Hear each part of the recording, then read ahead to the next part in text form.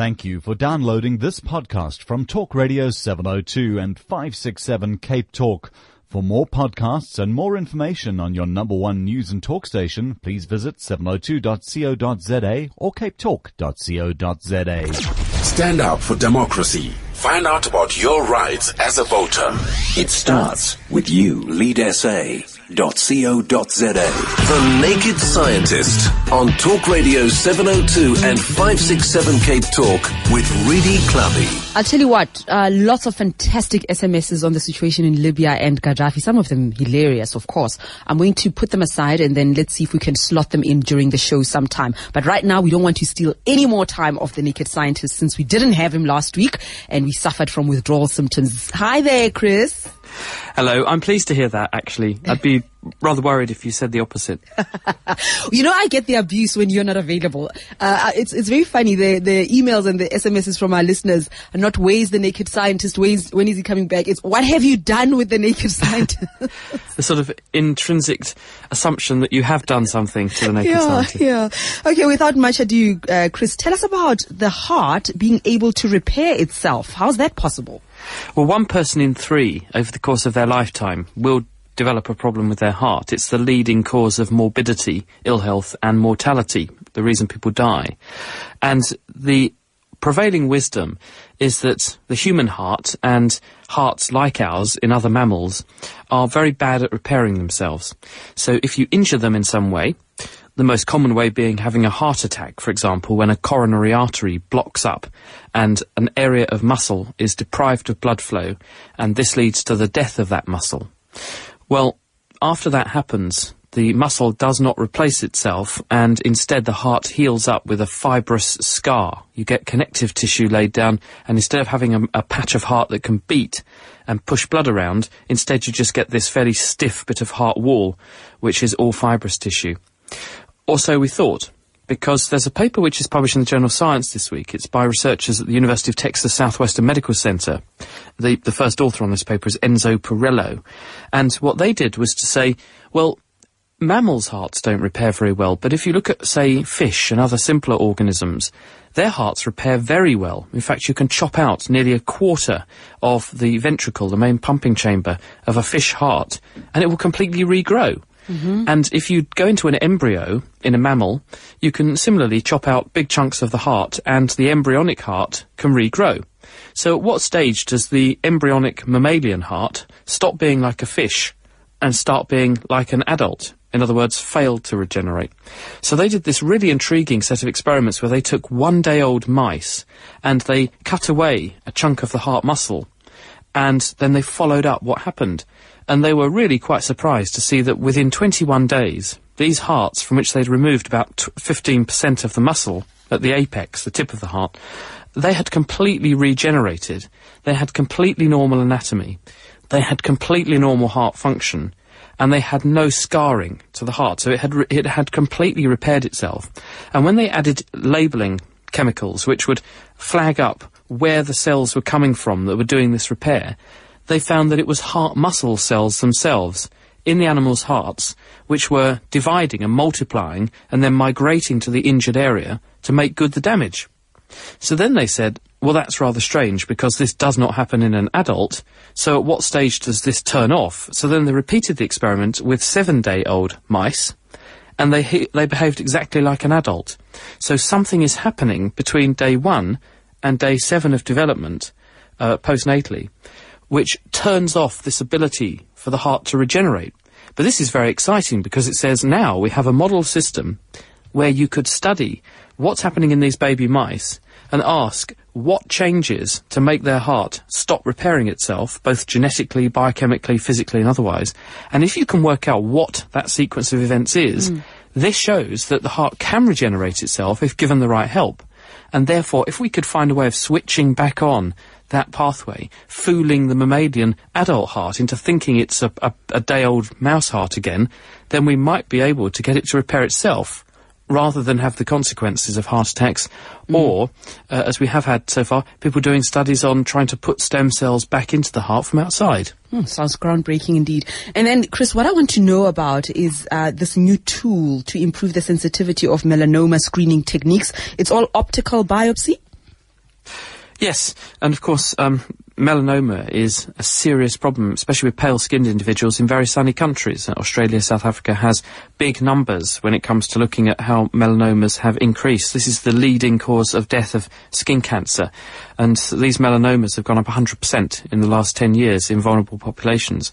And they're quite hard to diagnose. Often what happens is they get missed for a very long time, and even the experts are only about 85% good at spotting them. In other words, if you take a melanoma lesion on the skin and show it to someone who's a dermatologist, they'll only get it right and spot all of them 85% of the time. And even when you take a biopsy from a lesion, in other words, a skin sample, and you show it to a pathologist, then 14% of the time, studies have shown, pathologists disagree with each other about what the diagnosis might be. So clearly, this is leading to a lot of false positives, because doctors tend to be very cautious. They'll not want to make a mistake which could lead to someone developing a melanoma or dying from it, so they subscribe to the medical mantra, if in doubt, cut it out, which means that lots of people may be undergoing more severe or more radical therapies and surgeries and interventions than they really need. Wow. So is there a better way of doing the diagnosis? Well, there's a paper in the journal Science Translational Medicine this week. It's by Thomas Matthews, and he and his colleagues are at Duke University in America, and they have developed this really clever technique where they shine laser light of 2 different frequencies separated by a tiny time gap into the skin, into these melanoma lesions. And the first blast of laser light effectively suppresses the activity or the fluorescence, glowing, of melanin, the dark pigment in the skin. And the second burst of laser light then activates one form of that melanin and makes it visible. Because, believe it or not, there's not just one type of melanin. Melanin comes in 2 flavours. There's eumelanin, which is the dark stuff that makes skin a browny colour, and then there's pheomelanin, which is a reddier colour that forms freckles and things like that. And the ratio of these 2 different types of melanin is different in certain skin lesions. So if you have cancers and melanomas, they have more eumelanin, relatively speaking. And using this clever laser, what they call a pump probe technique, you can quantify how much of these 2 different colours or flavours of melanin are in a skin lesion, and this will give you a very sensitive readout of what the likely diagnosis is. And the good news is you don't have to take a biopsy to do this. They point out in their paper that the laser powers they are using could easily be adapted, so you could shine them onto the skin of a person to do what they're dubbing an optical biopsy. You wouldn't actually have to do anything invasive at all. You could shine the light in and record the light coming back out, and this would potentially enable you to work out what the diagnosis is without having to harm the patient at all. Just a side question on that. Does the term diagnosis in situ mean what I think it means? Well, the thing is that at the moment, the gold standard for doing diagnosis of pretty much any lesion is to take a bit of it away and give it to a pathologist to look at down a microscope. So they will take a piece of tissue, they fix it, so you make the tissue stable, you stain it with various colours which make the tissue disclose what its structure is, and then you look at it down a microscope, and certain diseases have very characteristic changes in the arrangement of cells and the features of those cells. This, unfortunately, though, is a slow process, and it's also a harmful process, because you've got to cut a piece out of a person. Well, if the person's got nothing wrong with them, cutting a chunk out of them is a bad thing to do, and it's against the Hippocratic Oath, which has always been do no harm. So much better if you can do something non-invasively, which is what this technique could in the long term enable us to do. Thank you. All right, we're taking your calls, guys. Anything that you want to ask the Naked Scientist? I have a question from my colleague John Robbie. I'll ask it in just a moment. But first, let's go to Cliff in Randburg. Hi there, Cliff. Hello, Rudy. Morning. I'd like to ask Chris, we all see nice trees, nice fruits, nice vegetables growing all over the place. Now, I've got a question. For instance, on a watermelon plant, the stem is so thin, and yet it pumps so much water into the watermelon that it gets so big and hardly lift it. I would like to know from Chris, how does that stem or how does that plant pump the water from the ground into the fruit? Okay. Hi, Cliff. Yes, it's using an active process, I think. See, plants have 2 ways of moving water around. One way is to rely on water evaporating from the leaves and the leaves are in connection with these very thin tubes, woody stemmed tubes, which go all the way from the leaf right down to the root, called xylem. And if you pull some water out of the top of the xylem, because water is a sticky molecule, then it pulls the water all the way up the plant, and that's passive movement. In a melon, though, you're concentrating all this water in one part of the plant. So how is that achieved? The likely way is to use the other way that plants move things around, which is their phloem. And phloem is a series of connected cells that move things actively. In other words, they use energy to pump. And the roots of plants have got lots of pumps that can move ions and salts around, and they can use this to draw water across cell membranes. And I think what the plants do is they pull water in, and then they actively move it to the melon, and then allow it to accumulate. And one way to do that is you make the melon have a lot of sugar in it, and the sugar helps to pull water into the melon flesh, because the sugar has an osmotic effect and draws the water in. I think that's the reason, but if anyone obviously is a plant scientist and can help us out here, I'd be very grateful for their input. But I will also check this so that we know we've got it right for next week. We look forward to that. Thanks, Cliff. Adrian, stay on the line. I'm going to chat to you right after this. The Naked Scientist on Talk Radio 702 and 567 Cape Talk with Reedy Clubby. And of course, we're taking your calls. Adrian, thanks for your patience. Welcome. Thank you, Reedy. Hello, Chris. I'd like to know, if I cut my hair on my head, it obviously grows back, and it will grow back and cut it again. But if I cut the hair on my arm, it will grow back to a certain length and stop there. Why would that happen? Hi, Adrian. The thing that controls how long a hair grows for is because hairs on different patches of the body are following a different growth cycle, and this is determined genetically. So hairs come from hair follicles, and these are specialized collections of cells embedded in the skin which make the protein, because hair is a filament of the protein keratin. Excuse me. And the hair grows during a phase of activity from the hair follicle called the anagen phase, and this lasts a variable length of time. And then the hair follicle goes into a breakdown phase, catagen phase, when the hair falls out, and then there's a resting phase called the telogen phase, and then it starts the anagen phase again. And by making hairs have different relative lengths of their anagen and catagen phases, you can adjust how long hairs will become on any bit of the body before they drop out. So a head hair grows for about 3 years or more before the follicles go into their catagen phase and make the hair fall out. So the hair can become quite long before it starts to fall out or stops growing and then falls out. Whereas on other bits of the body, if you take an eyelash, for example, the growth phase, the anagen phase for an eyelash hair follicle is about 3 weeks. I think it's about the same for a pubic hair, 3 to 6 weeks. And so as a result, that limits the length overall that those hairs can get to. And that's a good thing, really, isn't it? Because otherwise it could get difficult seeing where you're going. Okay, and speaking of hair, Kosi also has a hair-related question. Kosi in Bryanston, hi there. Hi, I'd just like to find out what seems to me like a paradox. But I don't understand why, in terms of evolution, if you look at black people's hair, the texture of our hair is ideally suited for cold weather. And the texture of what you call Western European white people's hair is ideally suited for ventilation for the heat. So it seems a paradox to me that in Africa, where it's so hot, we should have this type of hair, and in Europe, where it's so cold, they should have that type of hair. And I compare that, for example, to sheep and goats. Yeah. Where you say white people's hair is more the texture of goats, and you find goats where it's hot, and sheep where it's cold, and they can't survive where it's hot because of their coat. So I don't understand it seems to me like a paradox. I love your question. So unique. Chris, what do you say to that? Hello, Corsi. I also was intrigued by the very same question, and when I was at the SciFest in Grahamstown 2 years ago, a lady was one of the guest lecturers from America, and her name was Nina Jablonski, if you want to look her up. And she works on this very question, and also skin colour, and how all the different colours of skins in different strains of humans around the world actually evolved in the first place. Fascinating lady.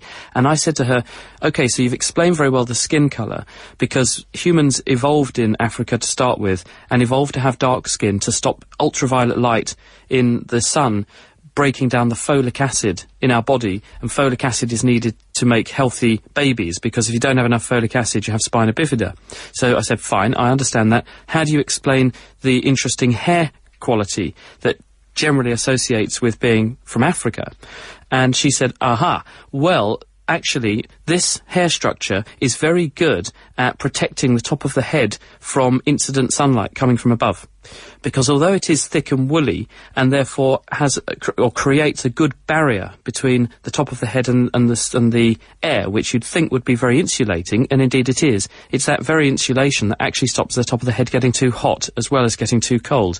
So it actually serves both purposes. And although the hair is very, very dark, and you'd think, well, dark does absorb a lot of sunlight, this means the energy in the sun is dissipated into the hair rather than into the skin on the top of the head, and this helps to keep the head actually cooler and less likely to get damaged by sunlight. Thank you very much, Kosi. I love these inquiring minds and observing the things around us. Very interesting. I wouldn't have thought of asking that kind of question. Thanks, Kos. Malcolm in Sandton, hi. Hi, Rudy. Hi, Chris. I've often flown on a small aircraft which... Sorry, Malcolm, you're breaking so very terribly. I'm going to put you back on hold, and let's see if Mava can rescue that line while we take Jenny in 4 ways. Hi there, Jenny. Hi, good morning. How are you? Fine, thank you. My question is, if you have an organ transplant, does the DNA of the transplanted organ change? Does your DNA change, or do they stay as they were? Hello, Jenny. Hi there. Yeah, okay. Well, the answer is that if you have certain types of transplant, then your DNA could change. I'm thinking if you have a bone marrow transplant, because you've had, say, a leukemia or something, and you take away a person's own bone marrow, and you then put in a new bone marrow from a donor person who is genetically matched to you, but obviously has healthy stem cells that won't give them leukemia, then if you test their blood group, it's possible when a person has a bone marrow transplant, you could detect a change in their blood group, because they're now making blood which is from the donor person. And that means that there are cells going round in their bloodstream which will have the DNA of the donor person, not the original person's DNA. And that means if they left a blood sample at a crime scene, then actually you could go looking and find two different genetic identities, potentially, because you could pick up DNA from the person who perpetrated the crime, plus you could pick up the DNA of their donor. The other thing to bear in mind, though, is if you have a solid organ transplant, so heart, a lung, a liver, or a kidney, then the reason you've had that transplant is usually because the organ is diseased. And by replacing the diseased organ with a new one from a donor, you are using their healthy tissue to do that important job in your body for you. And the cells that you have in your body from that person will have the DNA of them, of the donor person in them. And that will persist for the lifetime of that organ. It won't be replaced by cells from your own body, except in the instance of, say, where you make an anastomosis or a connection between, say, blood vessels, because the cells that line blood vessels, called endothelial cells, well, they will probably migrate back and forth between the two a little bit.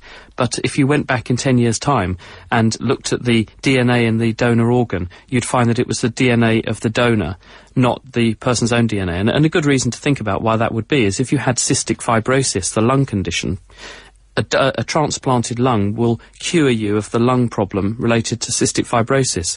It could only do that if you've got a healthy copy of the cystic fibrosis gene, which you're going to get from your donor. And if you replaced all the DNA in the lungs with your own, then you'd be back to where you started, and that doesn't happen. So that's a good thing. Thanks very much, Ginny. I have a question here from my colleague, John. He wants to know, what are solar flares? They have been in the news locally, and people are predicting they will cause havoc and may result in the end of the world. Do you know anything about that, solar flares? Oh, I hope not. But the answer is that the sun goes through cycles of activity.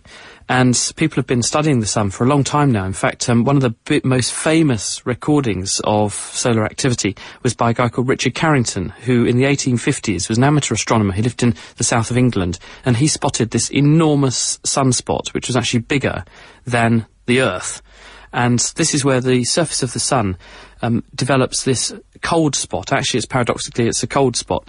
But it's where the sun's magnetic activity becomes concentrated in one place on the surface. And it's interesting because the sun is spinning like the Earth is, but it's not spinning at the same rate around the equator as it is at the top of the sun. So as a result, the sun sort of screws itself up like a spinning top and then unscrews itself. And it does this over a certain period. And when it does this unscrewing, it creates these interesting patterns of activity which become or culminate in sunspots, and you can get the ejection of huge chunks of charged plasma and electrically ionized material from the surface of the sun.